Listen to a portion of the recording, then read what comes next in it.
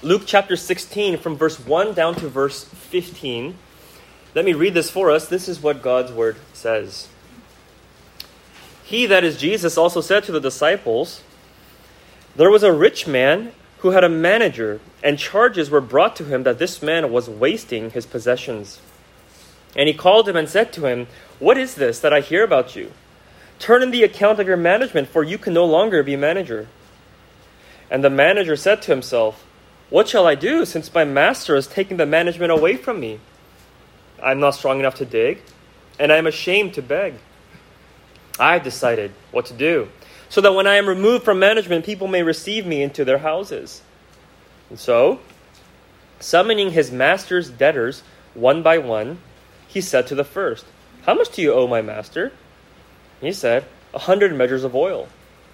And he said to him, 'Take your bill and sit down quickly and write 50. Then he said to another, 'And how much do you owe?' He said, 100 measures of wheat. He said to him, 'Take your bill and write 80. The master commended the dishonest manager for his shrewdness. For the sons of this world are more shrewd in dealing with their own generation than the sons of light. And I tell you, make friends for yourselves by means of unrighteous wealth, so that when it fails, they may receive you into the eternal dwellings. One who is faithful in a very little is also faithful in much. And one who is dishonest in a very little is also dishonest in much. If then you have not been faithful in the unrighteous wealth, who will entrust you to the true riches? And if you have not been faithful in that which is another's, who will give you that which is your own? No servant can serve two masters, for either he will hate the one and love the other, or he will be devoted to the one and despise the other. You cannot serve God and money." The Pharisees, who were lovers of money, heard all these things, and they ridiculed him. And he said to them, "You are those who justify yourselves before men, but God knows your hearts. For what is exalted among men is an abomination in the sight of God." Amen. Let's pray together. Our gracious God and Heavenly Father, we ask now that as we have opened your word, that you would open our hearts and incline our hearts to your testimonies, that we may hear and receive them by faith, the words of your loving instruction. We ask that your Spirit would be the preacher, the voice whom we hear. We ask this in Jesus' name. Amen. All throughout the Bible, we are given many warnings against all kinds of spiritual dangers and pitfalls that the Christian faces in this life. But at the top of that list, by far, just based on the sheer frequency and intensity of the warnings, is the warning against the danger of money, wealth, and possessions. We see Jesus addressing this in the Gospels over and over again. We saw this earlier in chapter 12 as he said, "Take care and be on guard against all covetousness, for one's life does not consist in the abundance of his possessions." And so here we see the matter addressed again here in chapter 16, and we'll continue to see more of it in the chapters to come. Now there's a reason why Jesus talks about the danger of money and materialism so much. It's because it single-handedly has the potential to destroy souls that were otherwise staying the course faithfully. As Paul says in 1 Timothy 6:10, "For the love of money is a root of all kinds of evils. It is through this craving that some have wandered away from the faith and pierced themselves with many pains." Now what Paul wrote in his first letter to Timothy turned out to be a tragic prophecy, because in his second letter to Timothy, he mentions in his closing of that letter that Demas, who was Paul's faithful companion who was with him when he wrote Colossians and wrote Philemon, that same Demas ended up deserting Paul. Why? Because, as Paul says, that Demas was in love with this present world. The love of money and worldly treasures is a pernicious danger, because it falsely promises us security outside of Christ. The feeling of self-sufficiency which makes us drift away from humble dependence on the Lord. and the sensation of power and control by which we deify ourselves. It's a temptation never to be underestimated and always to be guarded against. But how do we best do that? I ask this because many times it seems that the assumption is that the godly Christian response toward money is to avoid it as much as possible.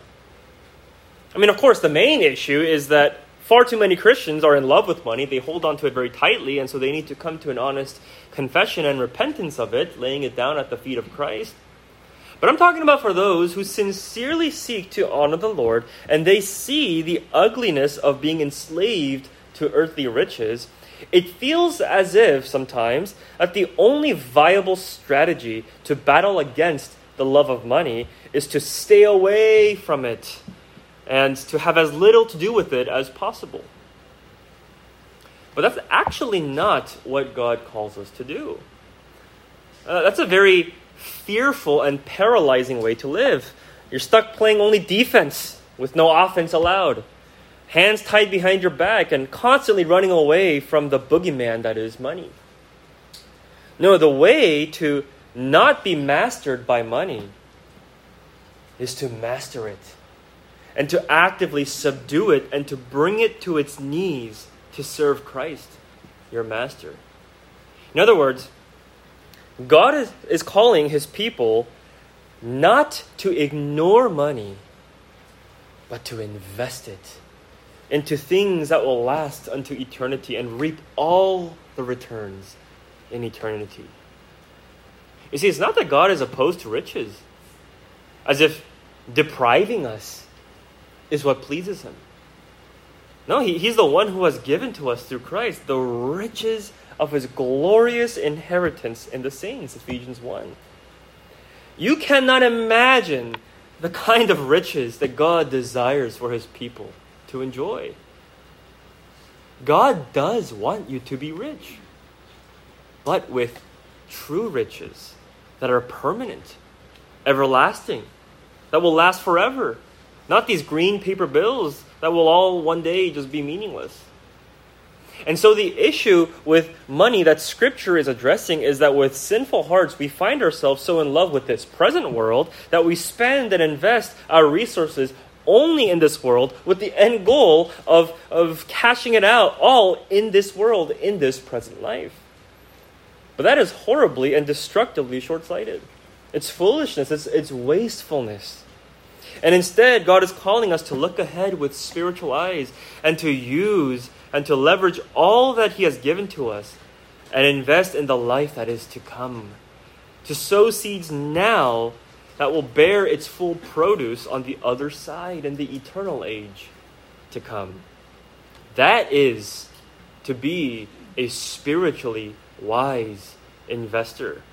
And that's the essential point that this parable is conveying. It's well known for being rather difficult to understand, and maybe you've read it many times and you had a hard time understanding it. I'll be the first to admit that it wasn't really until this week I realized, okay, that's what it's actually saying, because it's really easy to get lost in the details. But it's actually fairly simple once we see the big picture, which is that the trait and the characteristic that is being commended to us is this manager's foresight. It's his cunning ability to do all that he can to plan and prepare for the day he knows is inevitably coming.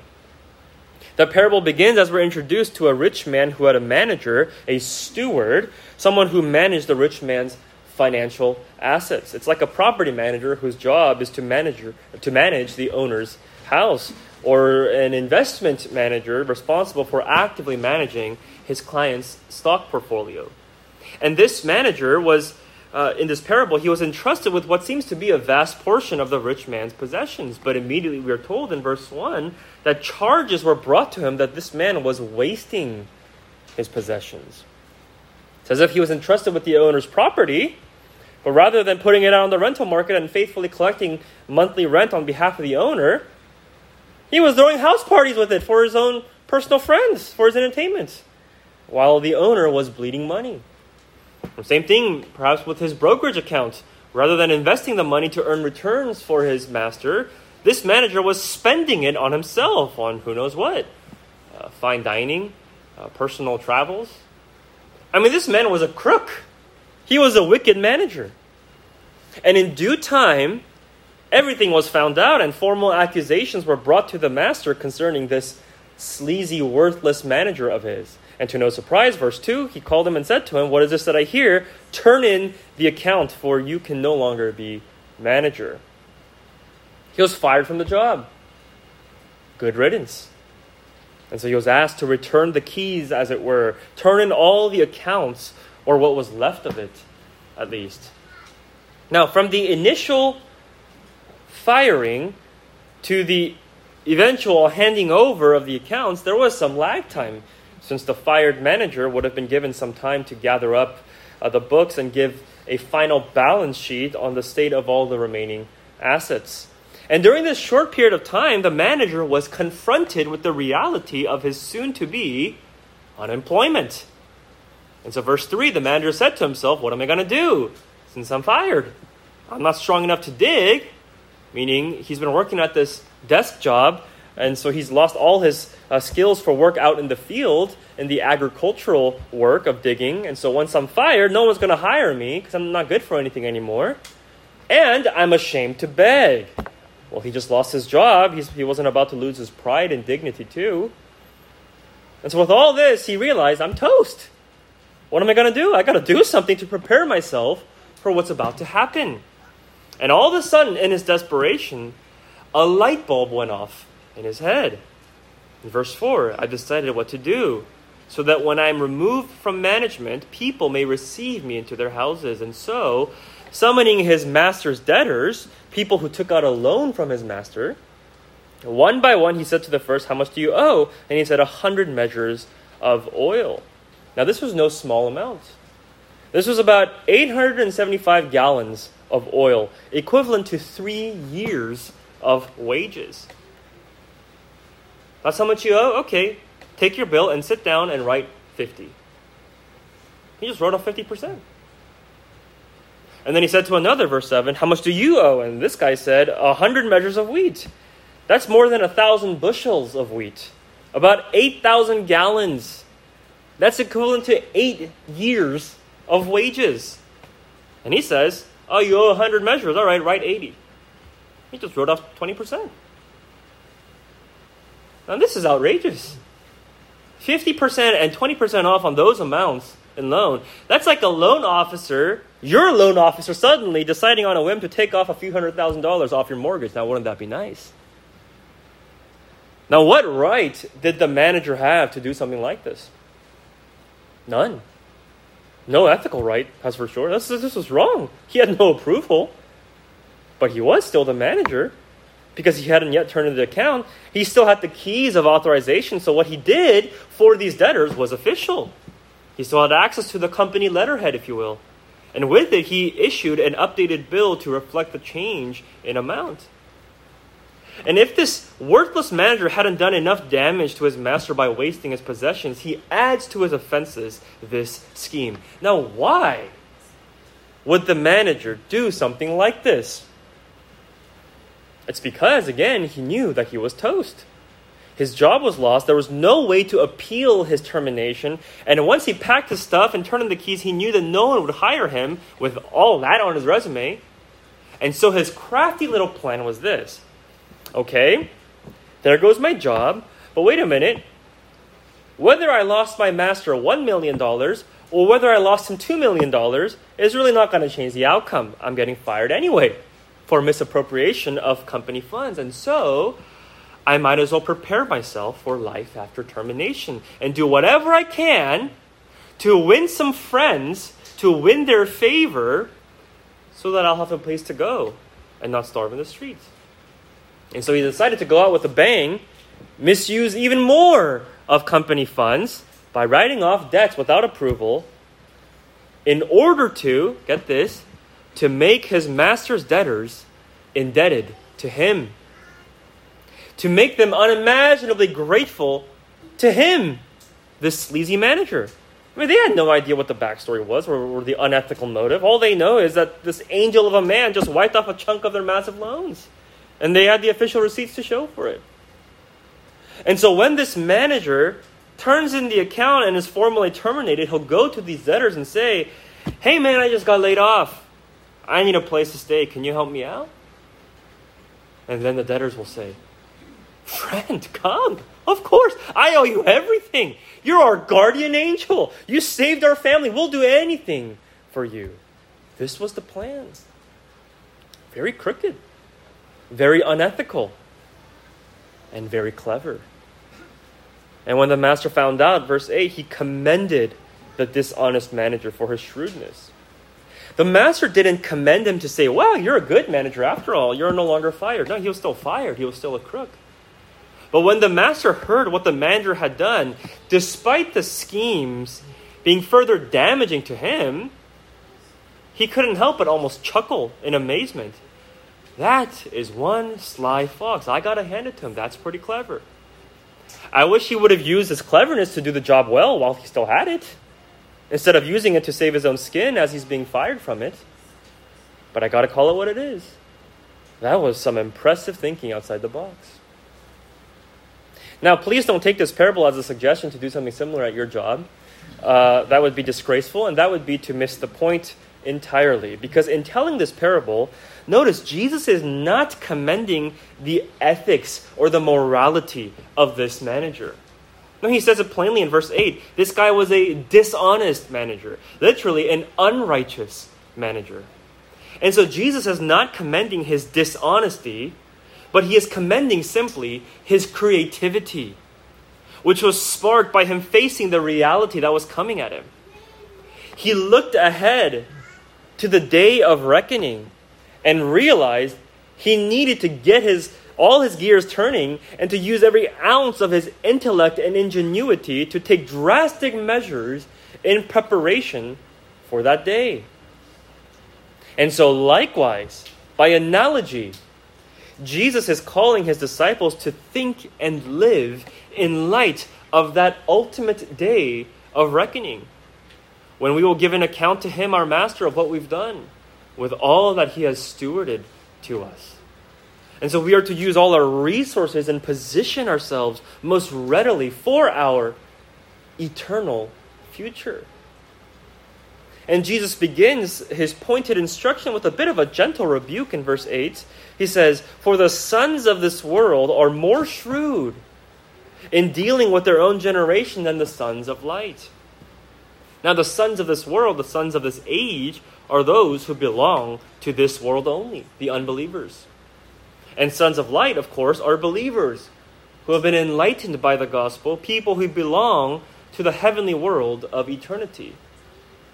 And so Jesus is saying, look guys, here's what I've noticed. Worldly people are far better about planning for their worldly future than heavenly people are about planning for their heavenly future. What's up with that? I mean, think about it. The non-Christian has no hope beyond this world, this immediate generation. And so when such a person is driven by the ambition to amass as much earthly riches for himself, with his whole life being governed by the doctrines of Wall Street, and spends all his energy on living for that 40, 50-year time horizon from his working years, he's actually living perfectly in accord with his worldview. It's perfectly consistent. He's being faithful with what he believes. It's consistent with his nature as belonging to this fallen world only, because he has nothing else to live for. That's as far as his outlook goes, 100-year lifespan, give or take. And so within that scope of just this life on earth only, the typical non-believer appears to be quite forward-thinking. You've got to thinking ahead and planning ahead.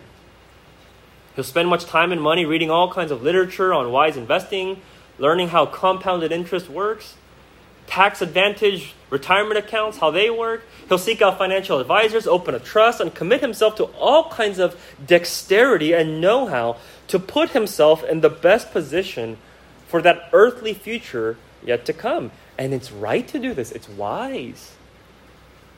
But the issue that Jesus is raising for the Christian is, it's not that those things are wrong, but why is earthly future often the only thing we think to actively prepare for and invest into?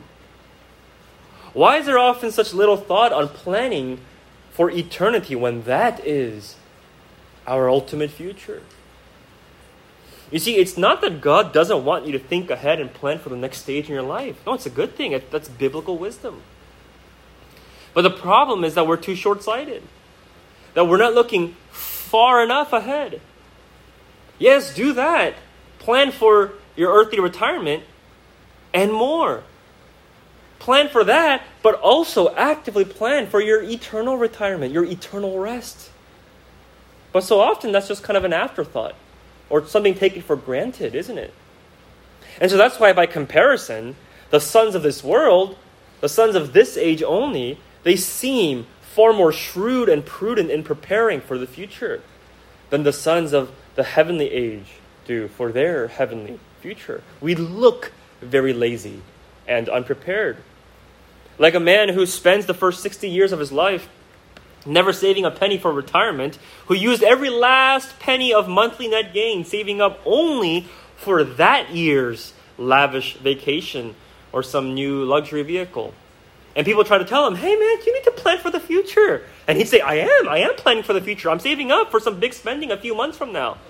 No. You need to think ahead in terms of decades, not months, please. I mean, at least if you're not going to invest it, just pay off your mortgage early. But he foolishly didn't listen. He couldn't see beyond the tunnel vision of just this narrow time frame of the here and now, of just that year, just a few months. And eventually he went into retirement with no preparation and was forced to live off sole dependence on Social Security for the rest of his life. Now we hear this and we think, oh my goodness, that's tragic. And it is. But by analogy, that's often how we live as believers. That's what Jesus is saying. We have a hard time seeing beyond life on earth. We may believe it in theory, but we don't believe it tangibly. And so we live like we're going to just waltz into eternity without preparation, and we may end up with regrets. We're too short-sighted, you see. And as a result, we have little enthusiasm and fervor in actively and consciously seeking to invest what we have now to reap enormous returns in the age to come. Now, I'm not talking about just investing time or commitment, although those things are important. But keeping in context with this passage, I'm talking about investing money. Which brings us to this fascinating practical thought. Do you realize that there is a way to use your earthly money now to actually grow your eternal riches? That there is a way to take your earthly money now and to sow it into the into the soil of this earth and have it bud and sprout 10,000-fold in the other side. Now, I sound like one of those TV charlatans. Oh, sow seeds of faith and you'll be rich. Call 1-800 and so on and so forth and give your credit card number. And of course, that all goes into the preacher's pocket. That's not what I'm talking about. But look at what Jesus is talking about in verse 9. I tell you, make friends for yourselves by means of unrighteous wealth, so that when it fails, they may receive you into the eternal dwellings. Now, this unrighteous wealth, why does he call it that? Well, it's because it's the wealth that belongs to the age of unrighteousness. It's the wealth that belongs to this fallen world. It's just earthly money, US dollars. It's not that the money in and of itself is unrighteous. Money is morally neutral. It's amoral. It's neither good nor bad. It depends on how you use it. But that by these ordinary earthly means, Jesus says, you can make eternal friends who will welcome you into eternal dwellings. What does he mean? It means use your money invested into gaining friends for eternity, winning friends for eternity. actively, cheerfully, creatively use what God has given you to contribute to the work of the gospel, that more sinners might be brought to join in eternal fellowship with God. You know, the reality is that we live in a material world with limited resources. And so, by the basic principles of economics, this necessitates the economy of money. Okay, goods and services, it comes at a cost. Printing Bibles is not free, nor is it cheap. Missionaries can't just eat grass and flowers for a living. I mean, pastors are humans too. They have to feed their families. And so the ministry of the gospel on earth requires funding. God ordained it that way. Why? To give us the joy of partaking in His work. That these small earthly means can be used by faith to bring about eternal outcomes. Think about what Jesus is saying. Make friends for yourselves through the means of secular wealth, so that when it fails, when it's all over, that they might welcome you into the eternal dwellings. Imagine that you finish your life on earth, Christian, and you step into eternity, into your heavenly home in the presence of God. And all of a sudden, one of the many citizens of heaven, once you get there, one of the many citizens, he comes up to you. He appears to be a believer from Kenya. And all of a sudden, he comes up to you, you just got there, and he gives you a hug with tears in his eyes. And you're thinking, gee, people in heaven are really friendly. And you're thinking, what's going on? And he says to you, I've been waiting for you. And you think, well, I never knew you. What are you talking about? He says, I've been waiting for you to get here. I never knew this while on earth. But when I got here, Jesus told me and showed me how it was because of all that money you gave to that Bible Translation Society that the Word of God came to me when I was hopelessly lost in paganism. Humanly speaking, if not for you, I would not be here, knowing the one true God through Jesus Christ. Thank you, friend. Welcome home, friends. What a glorious moment that would be. Through worldly riches, you gained an eternal friend with whom you will enjoy fellowship for all eternity. Or perhaps maybe even here at this church, we will have the joy of seeing more unconverted sinners saved unto Christ and witness their baptisms. I pray for that earnestly. But only in eternity they will find out. God will open all the books and reveal to them. By the way, we have no idea who gives how much, okay? I have no idea. It's between you and God. Okay, we don't know. Actually, only Cookie knows. So it's between you and God and Cookie, our treasurer.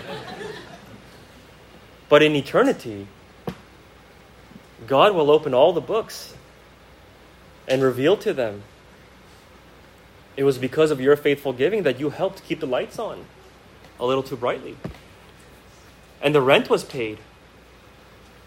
The pastoral staff could live in what's one of the most expensive places in the world to live.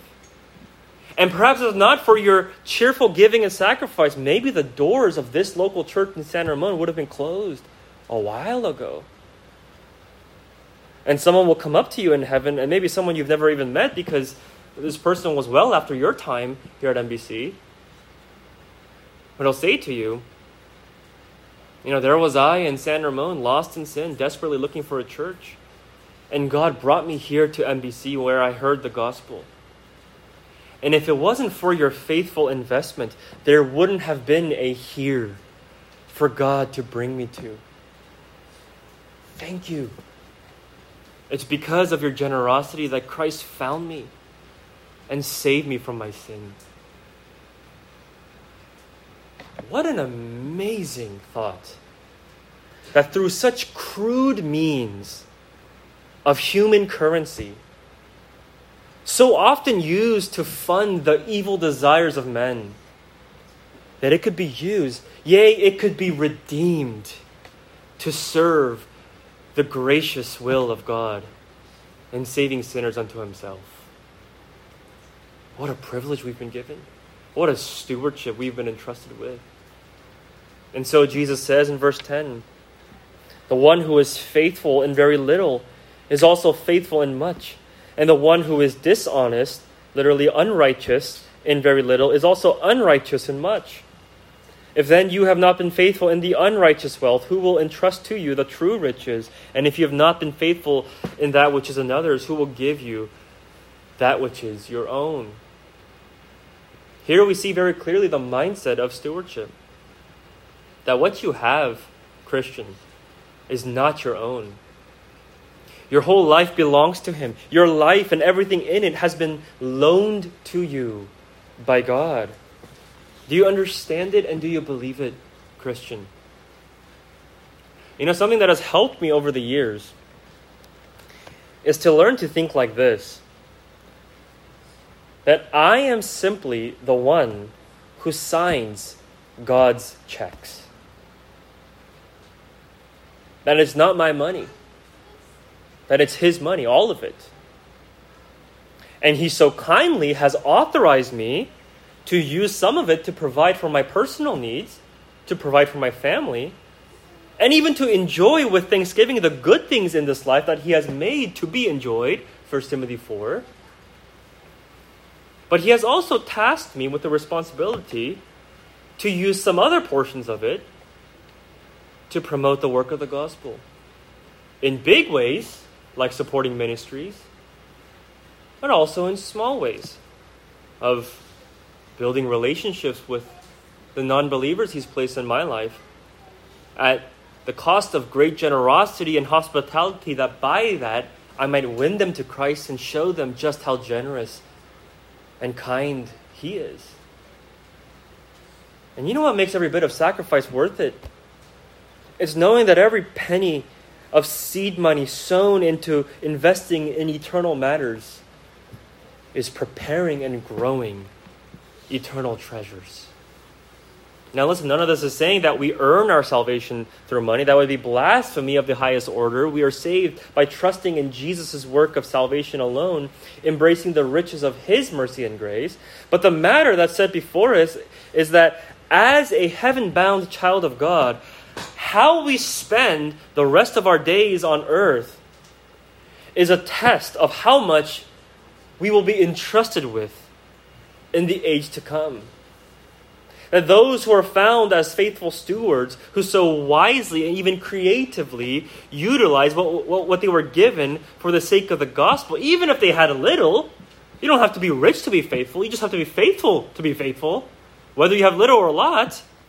But that those who use that little or a lot to be faithful stewards of the gospel, they will be receiving truckloads of heavenly riches to continue to glorify God with them well into the millennia and millennia of eternity, because they prove to be wise managers of the Master's possessions while on earth. And so they will continue to be wise managers of the Master's possessions in eternity.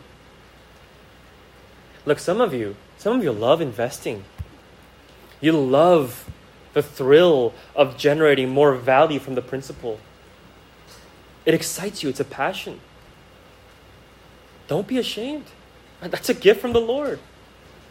And have you considered that in eternity, you will continue to exercise that passion and skill for his glory in an unimaginably grander way, provided that you are found faithful with the lesser things while on earth? What's it going to be like? I don't know. I think we'll be building things. We'll be growing things. We'll be given the privilege to be instruments of expanding God's reign, perhaps to the edge of the cosmos. Who knows? But all I know is the heaven's going to be exciting, like you can never fathom. Look, I mean, some of you guys are like little beavers. You love building up the walls of your little den. You're wired that way. You're storing away and keeping inventory of everything. That's not a bad thing. God made you that way. He's the one that made you beaver-like. And he thinks you're cute. And He's calling you to leverage your little beaver skills in building up the walls of His eternal kingdom, to find joy and excitement in using your skills to fill up the storehouses of heaven. And this short life on earth is a test to see how much more He will entrust you with for the heavenly work He has prepared for the next life. Now, how should you do it in your life now? How is God calling you to leverage your skills for His church? I don't know. You figure it out. You figure out the specifics. Get prayerfully creative. That's the point of this parable, a shrewdness which comes from foresight and planning for the future. This is the exciting purpose of life in Christ. We are here to sow seeds to build up our everlasting home, the storehouse of true riches. But if you can't be faithful with the little things of how you handle green paper bills while on earth, why would anyone entrust greater things to you later? And listen, if hearing all of this, your mindset is, well, I'm really not interested. I don't really care. As long as I get into heaven, I'm fine. I just want to escape hell, and I don't care for heavenly treasures. Look, if that's you, you don't care for God. You don't know God. You don't care for true heaven, which is to be in His presence forever. You don't belong to Him because your thinking reveals that you are enslaved to the God of money and possessions and earthly riches. And you need to hear Jesus' words clearly in verse 13, that no servant can serve two masters. For either he will hate the one and love the other, or be devoted to one and despise the other. You can't do both. You can't serve God and money. In the Old Testament, the spiritual danger and temptation for the people of Israel that they fell into time and time again was rarely just pure idolatry, utterly forsaking God, and converting to total paganism, exclusively worshiping false idols. It wasn't like that. Because actually, Israel fell into the deception and temptation of what's called syncretism. It's a fancy word for saying you can worship God and worship Baal. Bow down and sacrifice to Yahweh, the one true God of Israel, and sacrifice to Molech. And we'll see this very clearly on Thursday when we study 1 Kings. But that was the lie. You can do both, it was told to them. And they tried, they attempted to, and they destroyed themselves in doing so. And it was shown that they utterly despised God. And in the same way, it's the same deception that enslaves many in the church. That they think that they can serve God and money. Now, of course, we're very quick to justify ourselves by saying, well, I do serve God. Look at how I serve in the church doing this or that. But be very careful. That's exactly how the Pharisees thought. Verse 14, the Pharisees, who were actually lovers of money, they heard these things and they ridiculed them. But Jesus said, you are those who justify yourselves before men, but God knows your hearts. They played their religious part, and they were well-respected persons in their little faith community. And so no one would ever suspect that these religious leaders or these people serving in these areas, that they could have such darkness in their hearts. But God knows the hearts. Jesus was implying to the Pharisees, listen, you look down and despise the whores in the streets. But God sees your hearts whoring after money and possessions. Men may praise your appearance, but God sees the true abomination of idolatry deep inside. Church, God knows your heart. And more importantly, God cares about your heart. That's why He is only pleased with a cheerful giver. 2 Corinthians 9:7. Who gives freely as an act of worship. Not someone who gives begrudgingly, whose fingers have to be pried off from the money they hold dear. Listen, if that's you, don't give it. You're enslaved to money. You think God cares about your money in the end? You think God needs your money? And that's why He calls us to give it? Do you really think that the power of the gospel depends on nickels and quarters and dimes and green paper bills? If He chose to, God could have ordained for all His people to be saved instantaneously.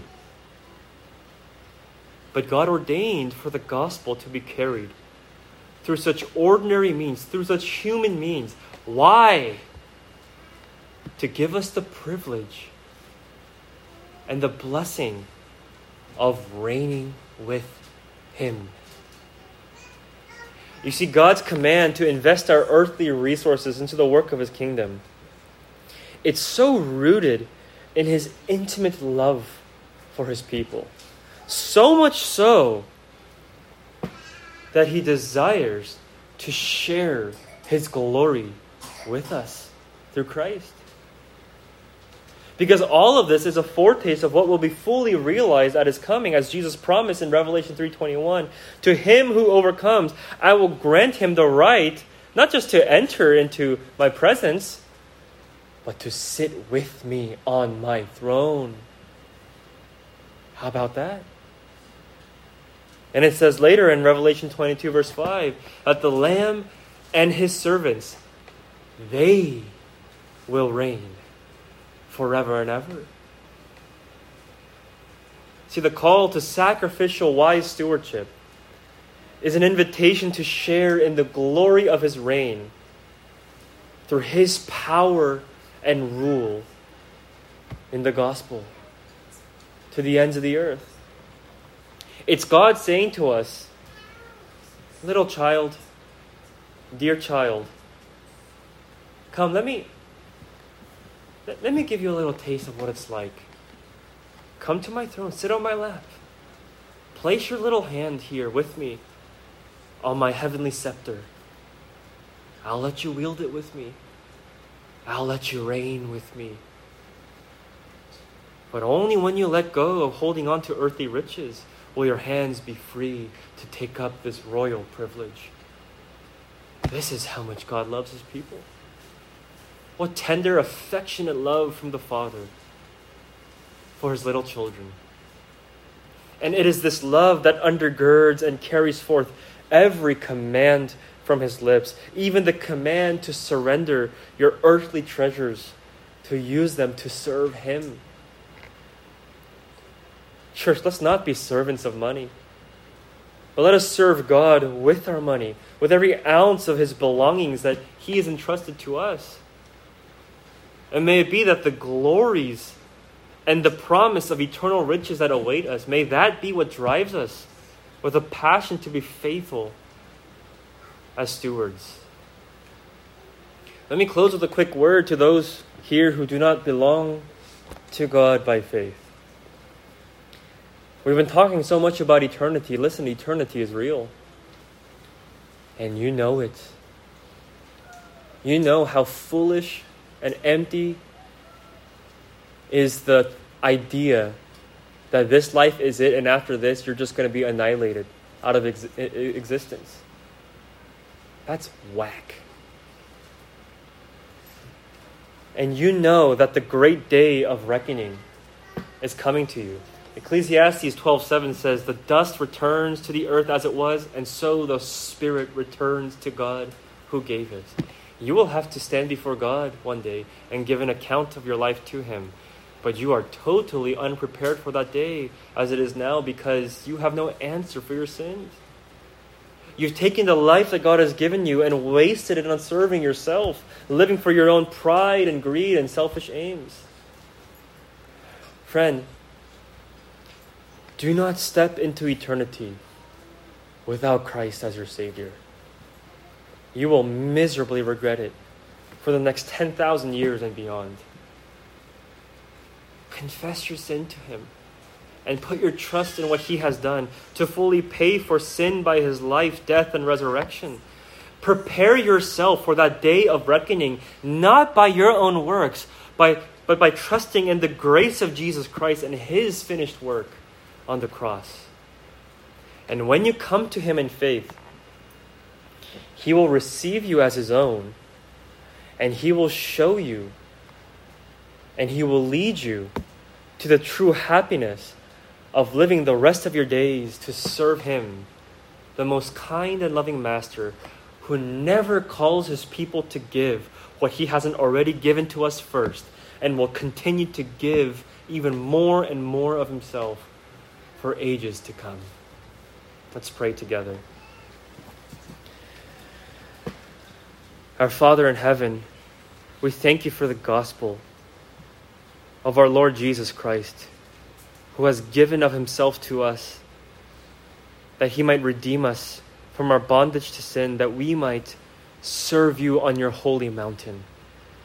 And we thank you for reminding us what a joy that is. Lord, who are we? Frail creatures of the dust, that you would take us as your children, and that it would please you to seat us with you on your throne, that we might share in your work and in your reign and in the power of the gospel at work throughout the world. Oh Lord, help us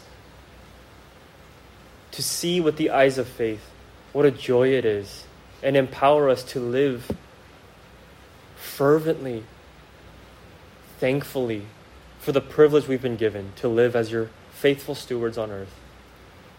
Father, we thank you also for the sacrament of the Lord's Supper, which you have given to us to continually remind to us that our relationship with you was and is and always will be that of receiving your kindness and your love, as once for all demonstrated by our Lord Jesus, who gave of himself to us, his body broken for us, his blood spilled for us. And so as we prepare to receive these ordinary elements, help us to receive them by faith and to receive it with gratitude. And may it render the highest praise to you. In Jesus' name, amen.